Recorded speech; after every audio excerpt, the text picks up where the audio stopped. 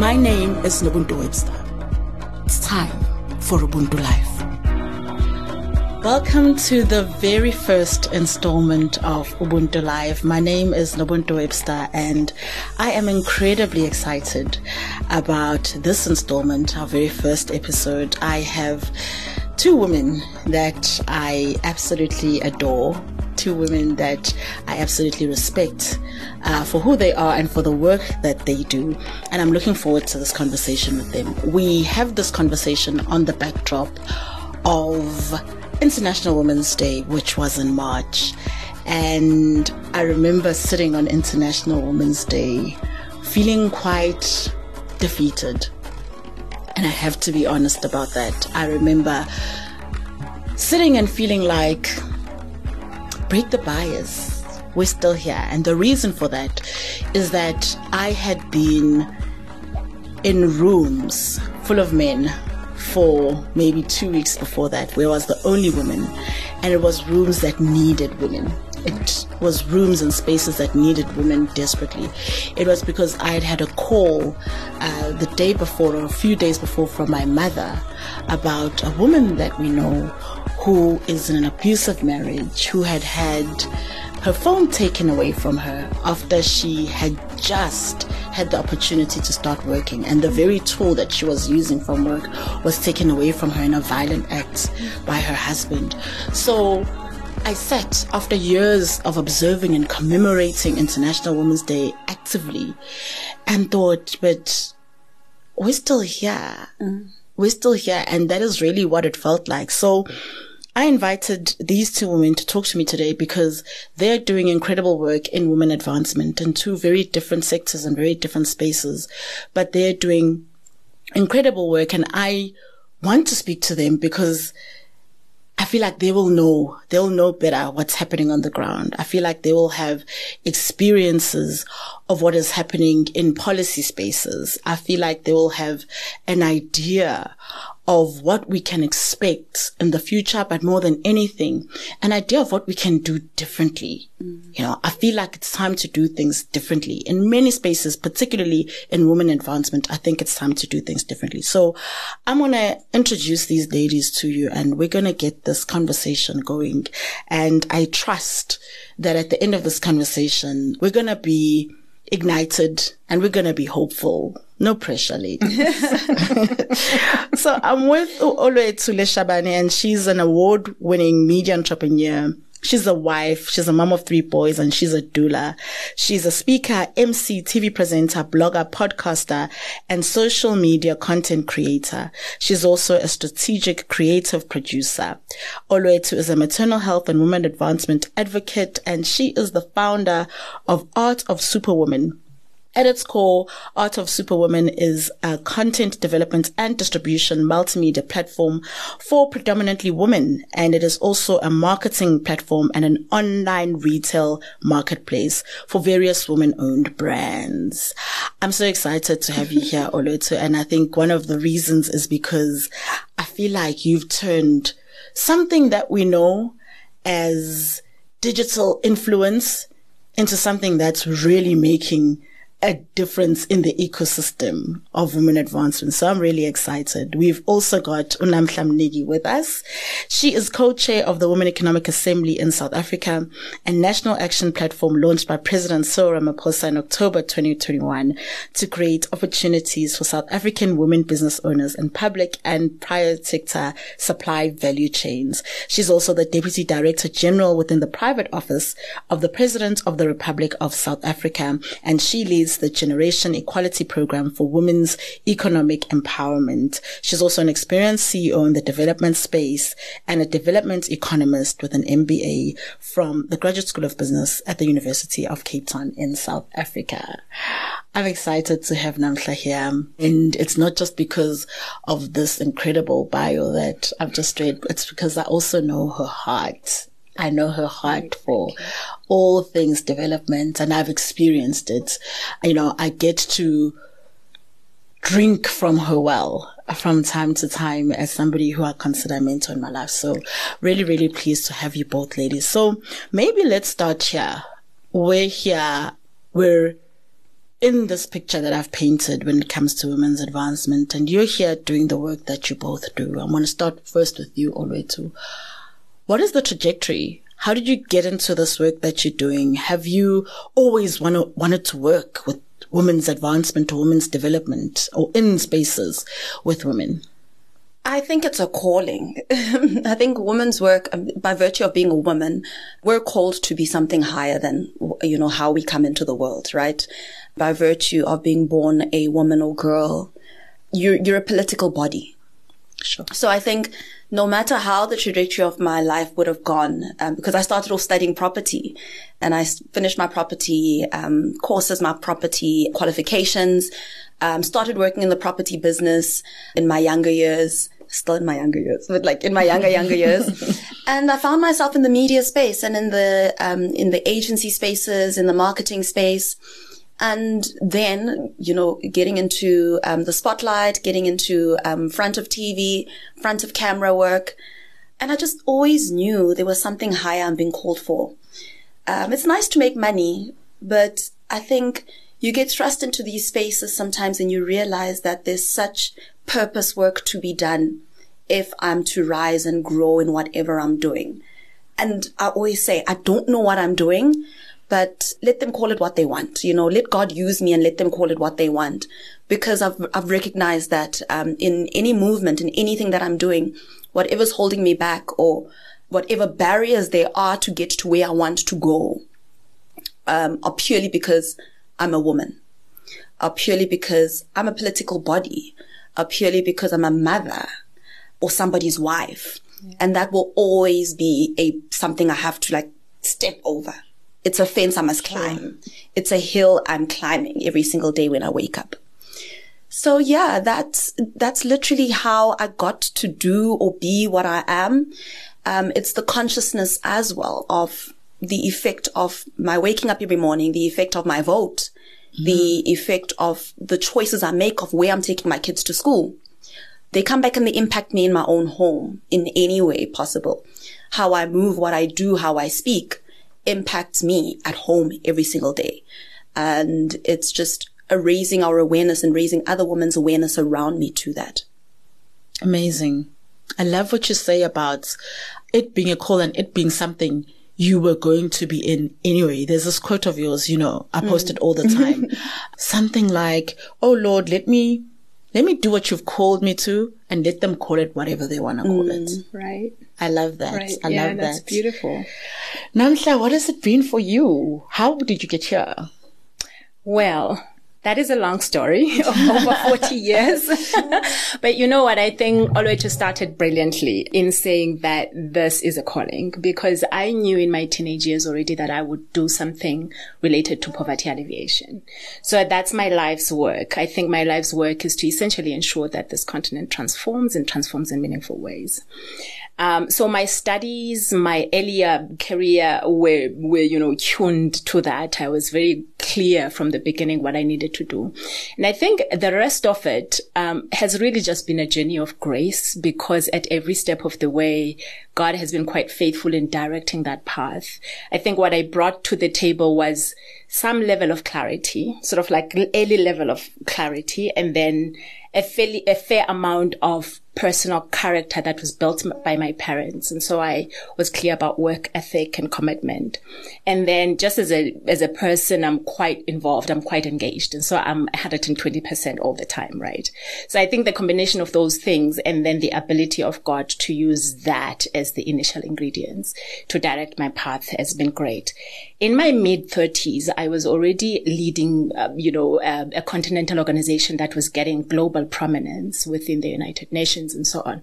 So globally, I was getting quite a bit of visibility. And everywhere I went as executive director of African Monitor, one of the voices I heard was women who were in the room, by the way, who were either on the scale or the spectrum of really being angry because voice just wasn't there. Visibility was there in my space because we were dealing with governments and like high-powered people. But generally, the people that were making decisions, what were in the forefront were men. So even if women were in the room because the quotas had to be met, but the voices of women in the room couldn't be met. And God had already taken me through a process where I knew what my voice was and what I brought in rooms. And I always carried the identity of the village girl. I always said, barefooted village girl. But I would be in the room with my voice shaking, but voice was always important. And voice was something that God had curated early on. So I was always speaking. And I think because of that, I got executive level women who would come and say, how do we find our voice in the same way that you're using your voice? Wow. And in that point, I think it was like sort of early 30s, mid 30s, where I realized I actually had work with women, not just like work broadly in the policy space. So then I got into leadership training and mentoring and coaching. Early on, really, I didn't even see myself as that. I sort of saw myself as I have friends who I advise, essentially. It took me a very long time to own that space. But after I had done my MBA in leadership and I was invited by the Ellen Gray Leadership Center to be an associate, then I realized I kind of like needed to formalize this in some way. So the work I do now, I mentioned that, which is kind of like an underlying element of some of my career work. I mention it because I think these have now come together in the office of the president, because while I'm a development economist, it was only until 2 years ago that I focused specifically on women's empowerment. And for me, it feels like the coming together of my training, which is like economic development and policy making, and my other work I was doing as a passion in terms of just empowering women to essentially find their voice and find what they're supposed to be doing in the world.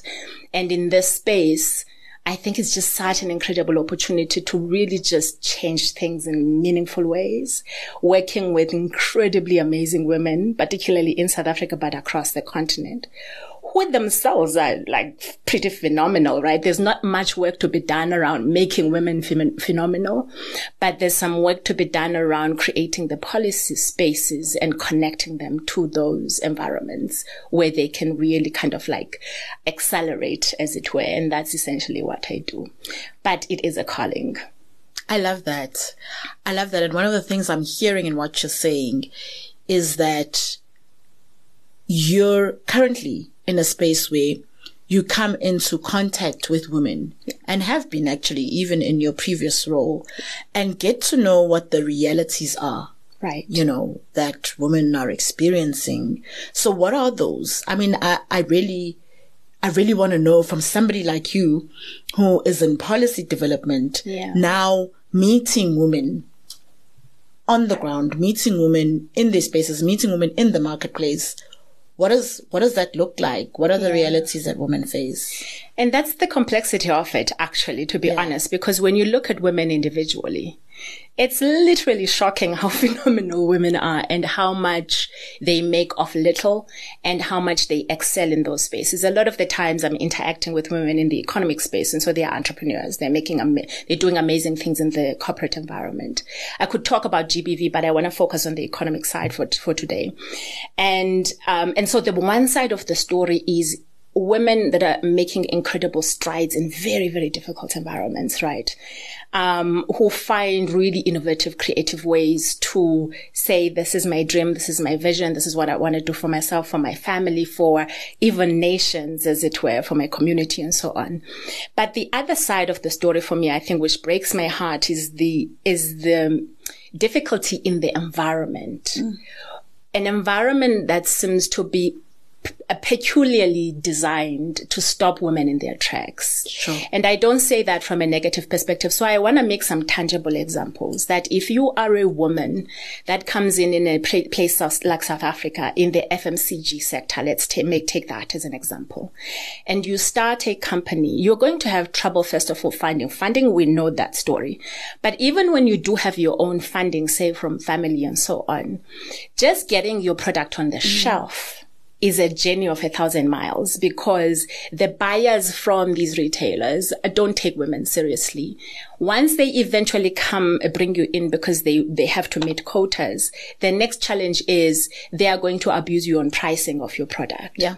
So at every level of the system, what you're facing is actual structural barriers that seem to be perfectly designed. Like it's almost like they're curated to block women in their tracks. Sure. The reason why I'm grateful to God for the space that He's put me in is that I can use the voice of the president and say, I've noticed there's a barrier here. We're going to bring the full weight of the system to destroy this barrier. So oftentimes in my work, I say we're like ninjas operating underground, because we will find the difficult players in the economy and we will do whatever it takes to break those barriers. But you need the women who are phenomenal entrepreneurs, and then you need the ninjas like me who are going to go into the system and say, we're going to destroy whatever stops us from doing what we need to do. Sure. We're going to destroy whatever stops us from doing what we need to do. I'm going to come back to that a bit later, because I like that kind of talk. I like that kind of talk. Oluwethu, so you work with a number of women-owned brands, right? And by virtue of who you are, especially in the digital space, you also interact with women from all walks of life. Quite often, and I'm sure many of those are entrepreneurs, as Unamhla speaks about, women who are in the entrepreneurship space. South Africa has an account of only 19.4% of women business owners. 19.4% of women business owners. And if you compare that to Uganda, Uganda ranks first in the world with 39.6%, Botswana with 38.5%, and Ghana 36.5%. In South Africa, we're talking 19.4%. Why do you think that is? You know, what do you think are the things that women are facing that are kind of keeping them back or holding them back from starting businesses, growing businesses? I don't think there's anything holding women from starting businesses. I think the number is bigger. There's a lot more women in the informal sector. I mean, just the other day, on the news and in news articles, JMPD was rummaging through the city, destroying street vendors, taking away all the food and the vegetables. These are people's mothers that, are paying school fees. Sure. They are churning money back into the economy in that informal sector. Yeah. The barriers to entry for women to register their businesses, to upscale, to get rental spaces, the premise of that was go register your business or go register yourself as a vendor and get a street vendor certificate. Yeah. These are mothers traveling. My mom-in-law, for example, she tells her story all the time. She's very proud of her story. She's managed to get 5 children through school by selling vegetables in downtown after hours. Her day job used to be working in at a factory, an Edcon factory back in the day when Edcon had a factory in Polokwane. And she ended up losing her job because the Edcon factory was being moved from there, I think here to Joburg. But she could not leave her children, or she could not displace her children or move her children either. And their father had just passed away. So she decided to then start a business, which is still running. She runs a pillow-making factory business in Seshego. She has a whole factory, right? But she had to start it by getting onto a train every morning, every evening when the children were sleeping. She would get onto the train in the evening, come to Joburg, stock up. By the time the kids woke up the following morning, she was back. Oh, wow. Wow. So these are the people we're not taking into consideration when we're rummaging the streets of Johannesburg on the premise of a permit that is in itself a barrier to entry. That Omama Betu, writing and reading, are these permits in the languages of Omama Betu, the very same ones that are going to take that money, pay for school fees, pay for the food, pay for bread, that they taxed just as much as we are on all these things. And these are the small, simple things. So what we did on Art of Superwoman is there's one of the suppliers that we have is Umama Air in Parkhurst. I used to buy baskets for my house from her. I love my woven baskets in my house. And during COVID lockdown, I was at a salon in Parkhurst doing my nails, and I saw her. I'm like, Ma, let me get more baskets. We realized during lockdown how much washing you have. Yes. And how the baskets are never enough. So I'm buying 2 from her, and she says, Yo Mtanam, thank you. We've been struggling. Yeah. And this was, I think, just when they had lowered the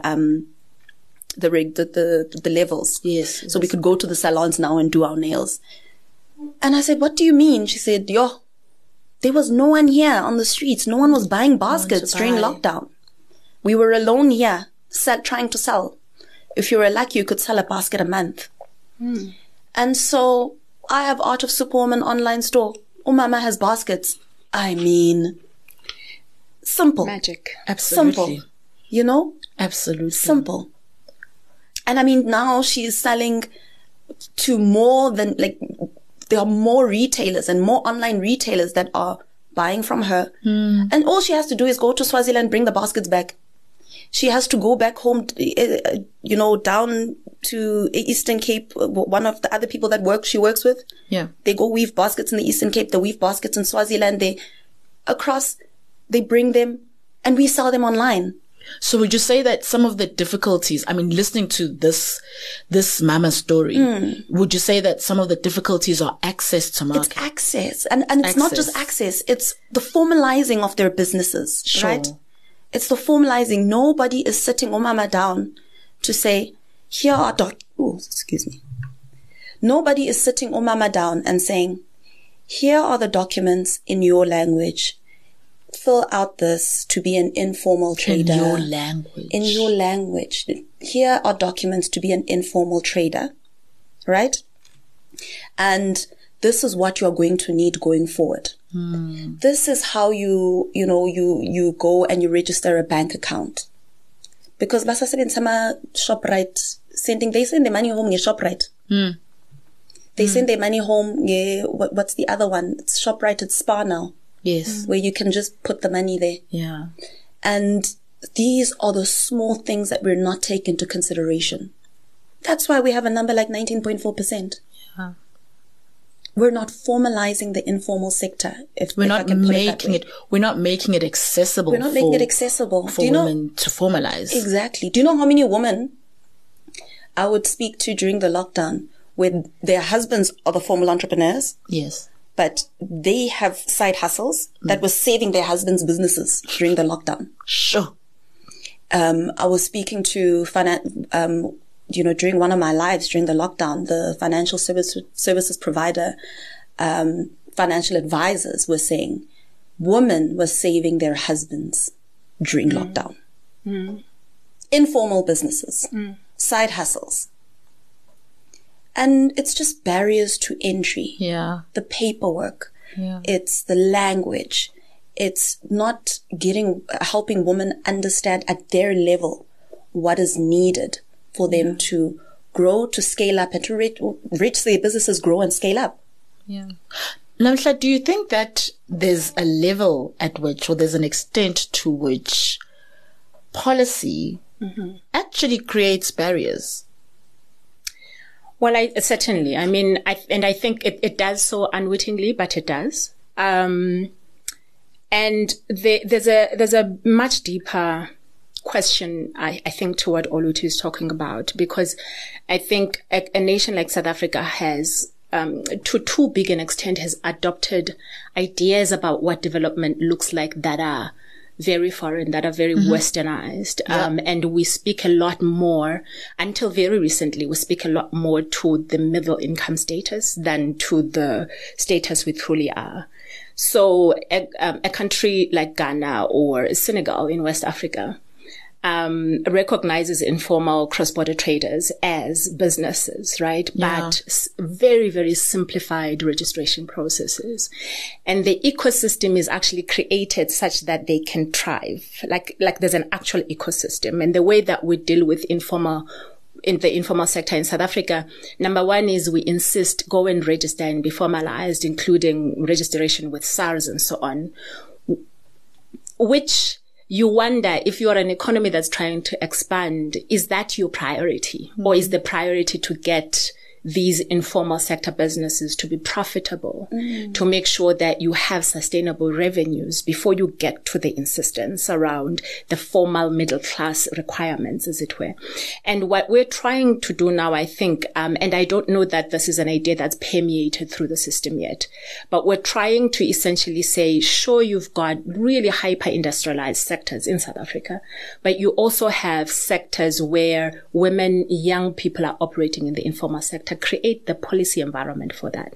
One of the areas where we got stuck in the system was we were trying to think about microfinance as an example. In most countries across Africa have microfinance policy frameworks. And so their informal sector thrives because when I go into a bank, particularly a government-related bank, I don't have to necessarily have all of these lists of things like registration, tax, all of the things that we require in SA. But SA couldn't do that because our legal framework is such that already it recognizes a business as one that is registered. So when you go to a bank and you are an informal person, either you borrow money as yourself as an individual or as a formal registered business with up-to-date tax returns. There's a massive gap between this is not me, it's my business. I bake scones at home and I sell them. Yeah. And that gap, there's no policy framework. But the reason there's no policy framework is that the legal system itself doesn't exist to even recognize that. So those are some of the things that we're trying to close off right now. Like when you're not in the public sector, and I wasn't in the public sector for years. Yeah. And you don't necessarily see what some of the difficulties are in the system, which is why you need women everywhere. Like you need them in the public sector, outside the public sector, in business. Because once you're inside the system, you realize it's not just a matter of putting together a policy framework. It's also having to go back to the constitution and going back to the taxation laws and this law and that law. And you have to change all of them so that whatever policy framework you put in place, the legal system allows for that to happen. But I think that it is about time that we begin to agitate for that South Africa must recognize the reality of most South Africans and create legal systems as well as policy frameworks to respond to the needs. It's the systems. Yeah. And it always comes back to this. You know, if you're thinking about anything currently, that really is just a hurdle. Yeah. In us moving forward as Africans, as women, in any area that we're actually trying to progress in, that we're trying to break through in, the issue is the system. It needs to be decolonized completely. We need to decolonize the systems. That's the agenda. We need to decolonize the systems. And I always say that, though, while we need to decolonize the systems, we need to dismantle the systems, we also need to have a very clear picture of when we dismantle, what are we building? Right. You know, and I think that's the conversation I want us to have now in terms of we need to but maybe let's start with we need to decolonize, right? Dismantle the system. But what does that look like? I mean, so there have been movements in the past in South Africa and Africa across the world that have swept through and that have seen changes for women. I mean, remember women burning their bras and that kind of thing. So what are the kind of movements that you think have moved us forward before? And I'm asking this because maybe we can borrow some sort of inspiration about the level of agitation that we need in order to start to see change. What are some of the movements that you think we've seen throughout history that have really propelled us forward? I think I struggle with that. I really struggle with just imagining history and looking at things in inspiration from history. I think purely because our systems, existing systems and historical systems were based off of the white man's idea of what the system should be and what society should look like. And if we're going to borrow from history, we're borrowing from the resistance to the white man versus the building for ourselves. Absolutely. So I struggle with the idea of looking to history to try and frame the future. We need to start looking at where we're at now and what the ideal future looks like for ourselves and our children. And it's literally going to take a switch one off and switch the other on, and a transition into that. We know what we need. We know what the ideal future, I think, looks like. Just the other day, we were having a conversation on decolonizing the doula practice. So as a doula and as midwives, for example, there's so many barriers to entry to being a doula and a midwife. But these are things that we know like existed when we were born. Yeah. These are things that many of our mothers were born in at home. Yes. In huts, with assistants being their mother or an aunt or somebody from down the road. There was a birthing mother in the community. Now, the same birthing mothers cannot work in hospitals because there's a particular set of stuff that they need to do and education that they need to have that is in English or Afrikaans. Yeah. Yeah. There's no provision for them to study that in their language where they are. Sure. Doulas, for example, we need to do community service in order to get your certificate. But in some cities, public hospitals don't allow doulas to practice there. So they have to come practice in Joburg. Some will come from Northwest to come practice in Joburg for their doula certification. Or they'll come from Mpumalanga to come practice here in Joburg for their doula certification. Doula certification programs are run by white women, majority of them in this country. Sure. Midwife practices and certifications are in systems that are built and were built for the colonial system. And then to practice being a midwife, it's within the frameworks and systems of whiteness.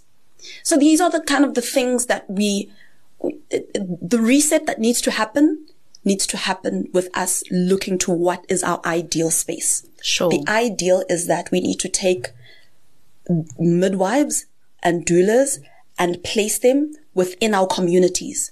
But we cannot do that if we don't have our doulas and midwives going back into communities and teaching in the languages of our people, in the context of our people, to save our black people. We're dying at a higher rate as black women in childbirth. From what you're saying, what I'm hearing is, and even beyond the context that you're speaking about now, I'm hearing that we need to build parallel systems. Exactly. Build parallel systems. Yep. Let me start with answering that question, and that I'll come to the parallel systems because I think that's such an important point. It's easy to think about historic movements, right? Globally, the Beijing platform, for instance, that changed the atmosphere about what the role of women was across industry and policy spaces. In Africa, as we were busy building the African Union, the Maputo Protocol and that movement was a way of essentially, it was almost like taking a hammer on top of African presidents' heads and saying, you cannot talk about Africa's liberation without thinking about what is the representation of women in your own parliaments and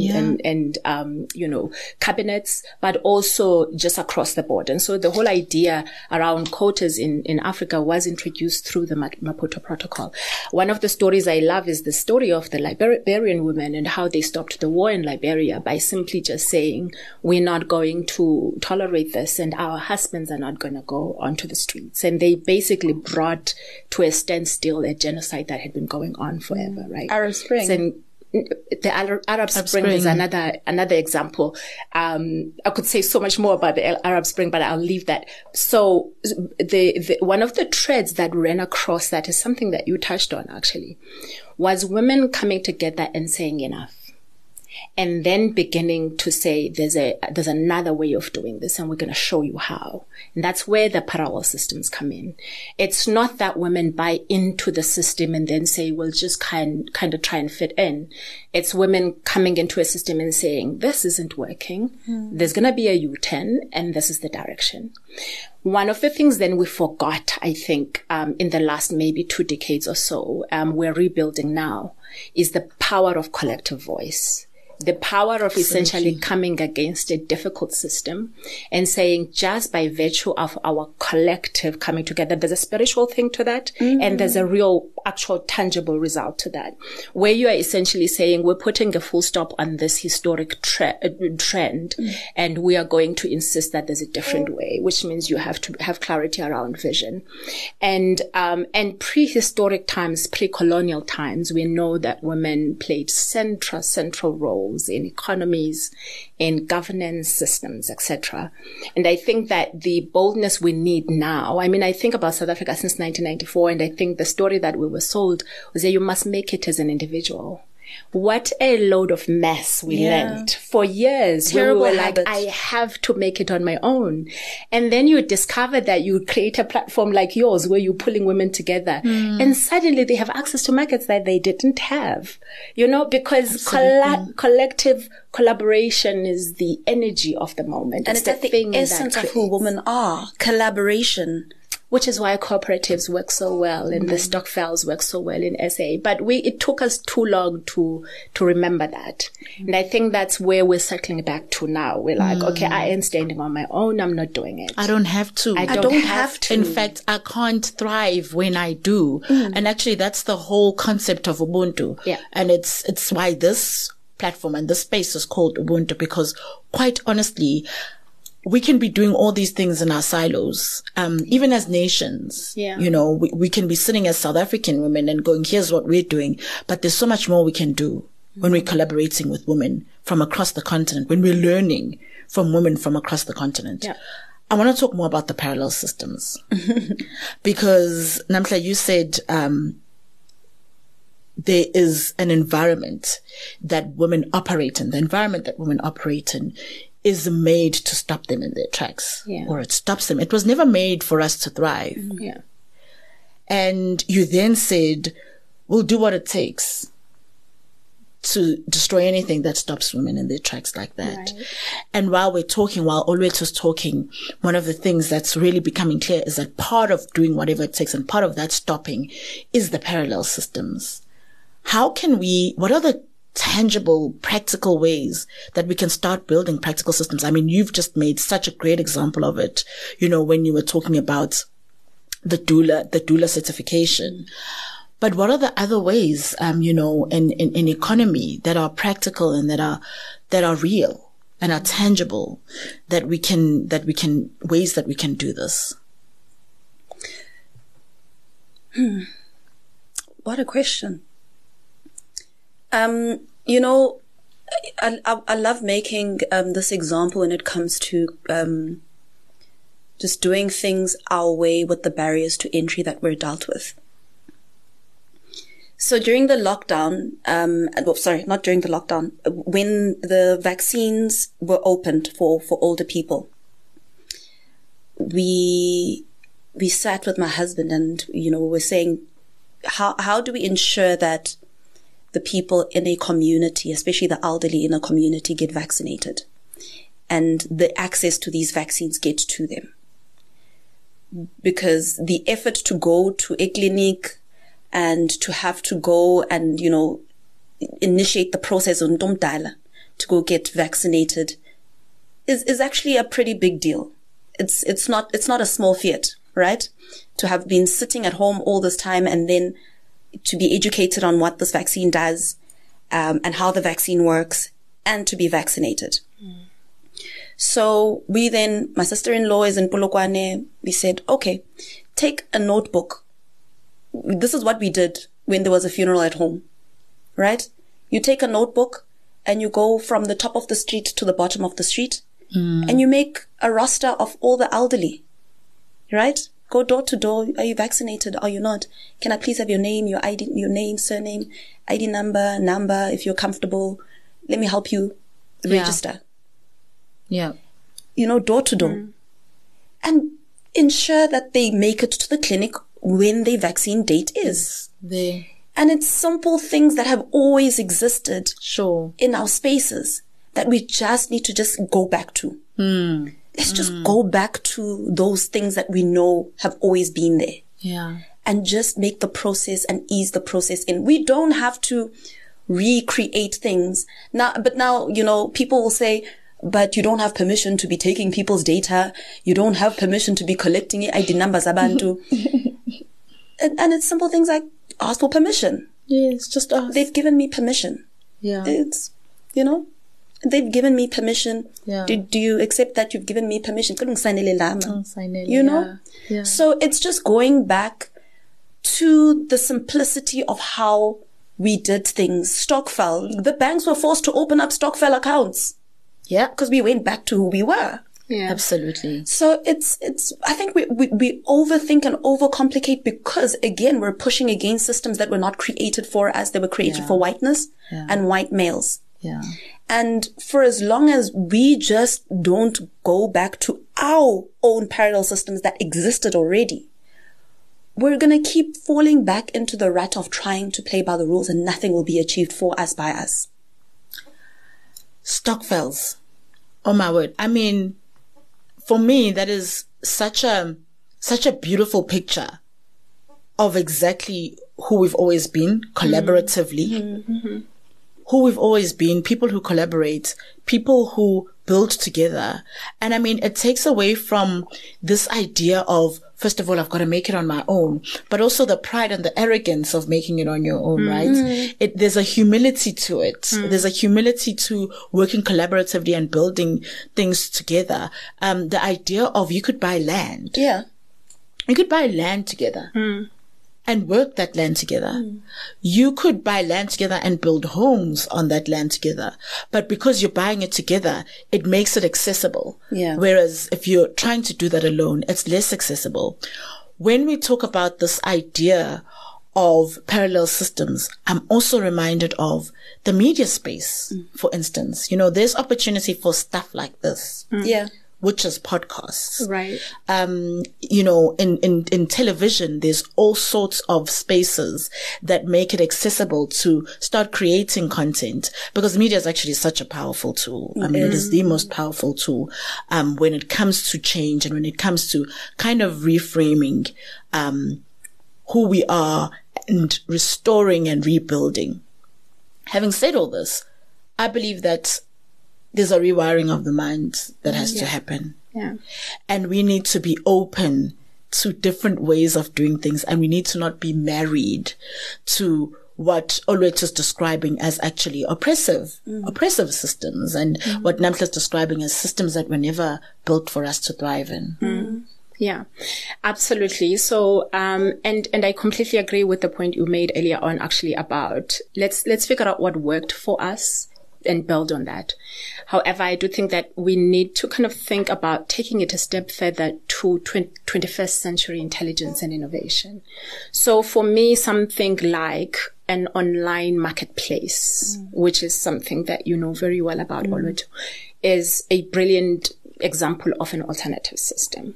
When we take a Stokvel and we say like 20, 30 years ago when we began to develop this into a marketplace in SA, that was a great step. But we actually do need to take it further because Stokvels at the moment are a consumer focused drive, right? Yes. So Yes. we collect all this money and then we give it to each other and we spend it all by the end of the year. Yeah. However, if you were to take that and redirect it to investment, as you were saying as an example, that's 21st century thinking. Absolutely. It's kind of like saying we own something we were, but we're taking it to the next level. But transformation of the mind for me is so, so critical. Not just generally, but for women specifically, because I think one of the advantage of having to get over the Bantu education system is the entitlement to innovation. In other words, owning the entitlement, owning the capacity for innovation that I can actually think differently and I can do it differently. And I think that by and large in this continent, we don't have, I mean, not in this continent, in this country, we don't have that. If you compare innovation capacity, for instance, according to studies between SA and other parts of the continent, there's much, much higher levels outside the country because people try this and they try that and they try that because they come from a very different education system. So the ability to develop parallel systems for me, it's number one, having the idea that you can. and that the space is wide open for us to do that. Like in the last few days, we've just been listening to, the leaders in KZN and the Eastern Cape talking about the Eastern Seaboard development. Now you will remember, those who are not from that part of the country, between KZN and all the way to East London, there's literally no development along the coastline, right? Like none whatsoever. The development starts from East London all the way to the Western Cape. So the leaders in these countries, the two premiers, basically came together in these areas and they said, we're going to create smart cities in these areas. But we want to make sure that this development, which will then also entail the rerouting of the N2, we want to make sure that we bring investors in. Halfway through that conversation, the Department of Women had to come in and say, have you spoken to women in these areas? What is their role going to be? So yesterday, there was a briefing session with a large group of women from KZN, ordinary women who are entrepreneurs, where the premiers were saying, listen, this is what we're planning, blue oceans economy, energy, etc., etc. You come to us and you tell us what you're ready to do.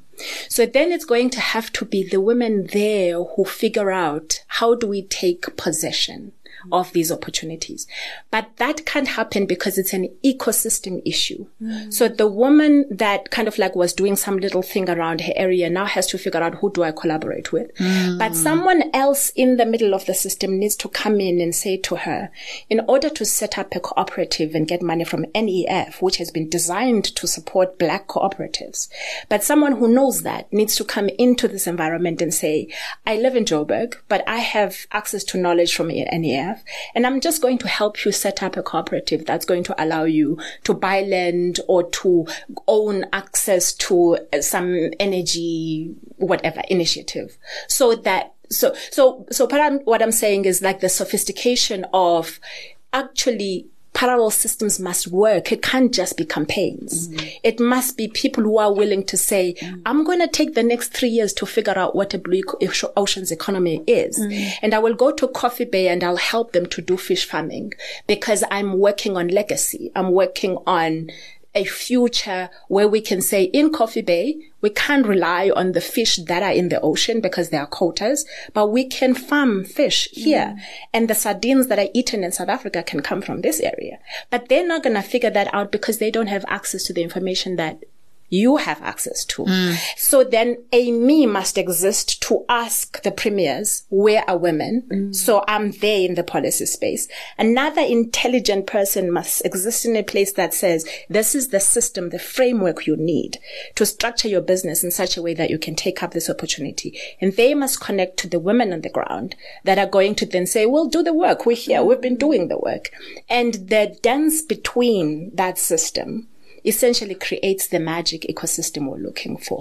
And I think every single South African woman in particular needs to recognize this, because for the longest time, I didn't think legacy. I didn't know it was my right as a woman to think legacy. So I always thought income and I always thought personal savings, but I never got to a stage where, cause my dad was always legacy and my husband was always legacy, but I'm divorced. And so like, now what happens? Now what? And I have children. So then it was like the mind transformation of saying, no, love, don't buy this car right now. Think legacy. What are we building? What do we want to do in the next 5 years? And if you can then redirect your investments and resources to this area, in 10 years' time, you're going to be thinking a different story. But I'm an educated, master's level, brilliant human being, and I'm not boasting. But it took me a very long time. But it took me a very long time to think this way. Like until I was in my 40s, where I was like, no, hang on.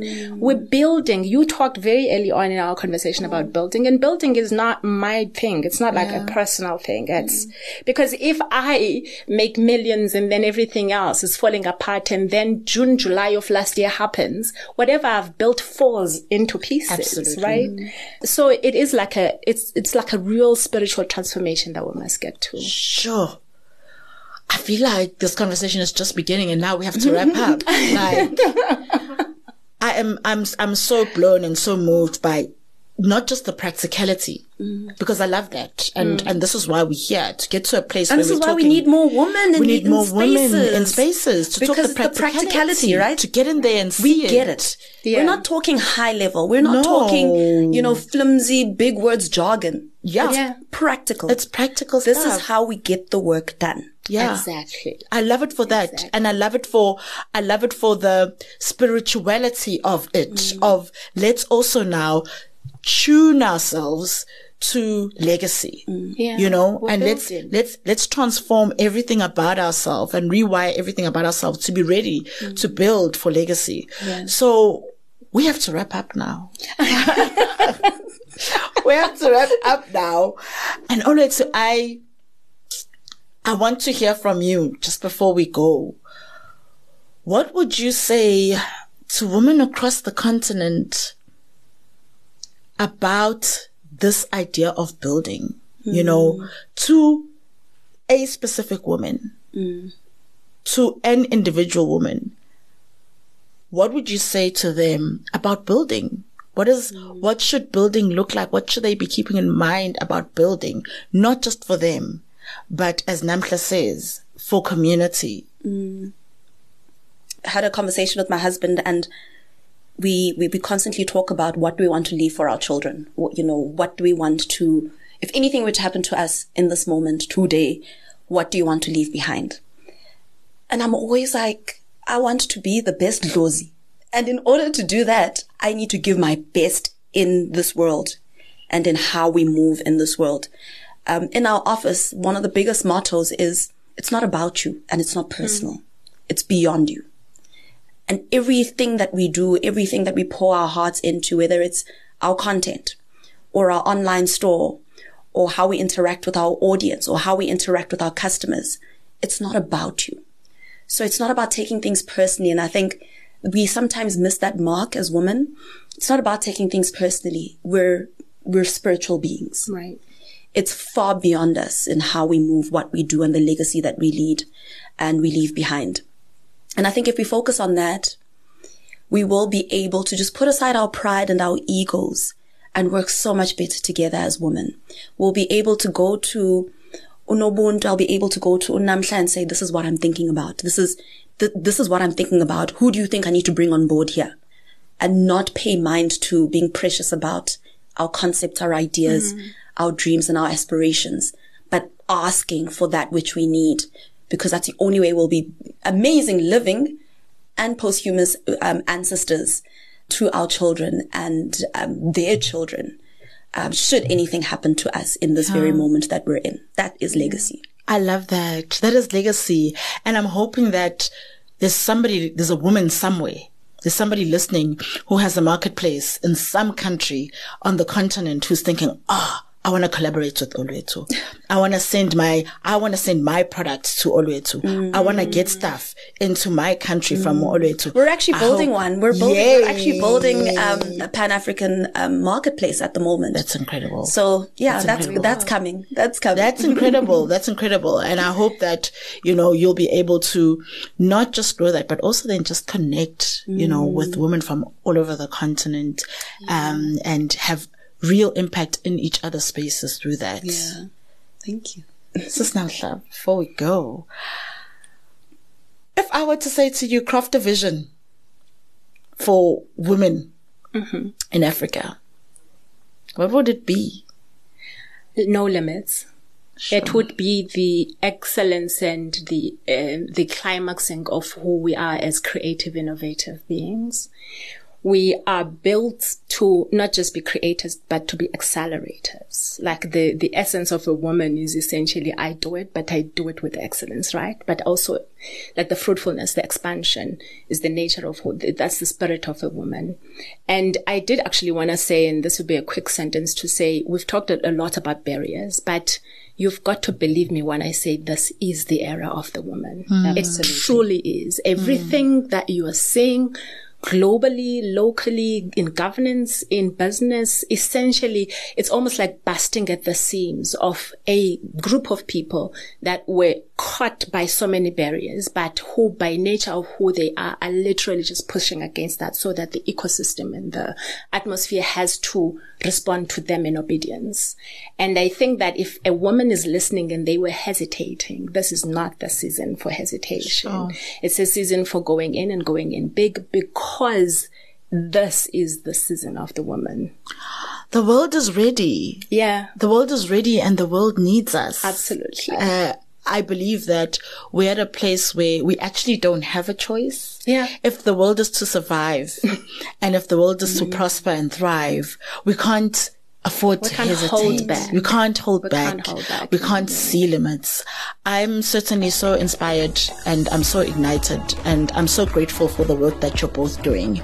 I'm so grateful that you could share that with us today. And I look forward to more of it. And I look forward to just watching you prosper in your spaces with other women as well. Thank you so much for joining us today. Thank you for having us. It's really been fun. It's been amazing. Thank you. Thank you for being part of the Ubuntu movement. To engage on these and other topics, follow at Ubuntu Live Talk and at Nobuntu Webster on Instagram and Twitter. You've been listening to another production from Solid Gold Podcasts.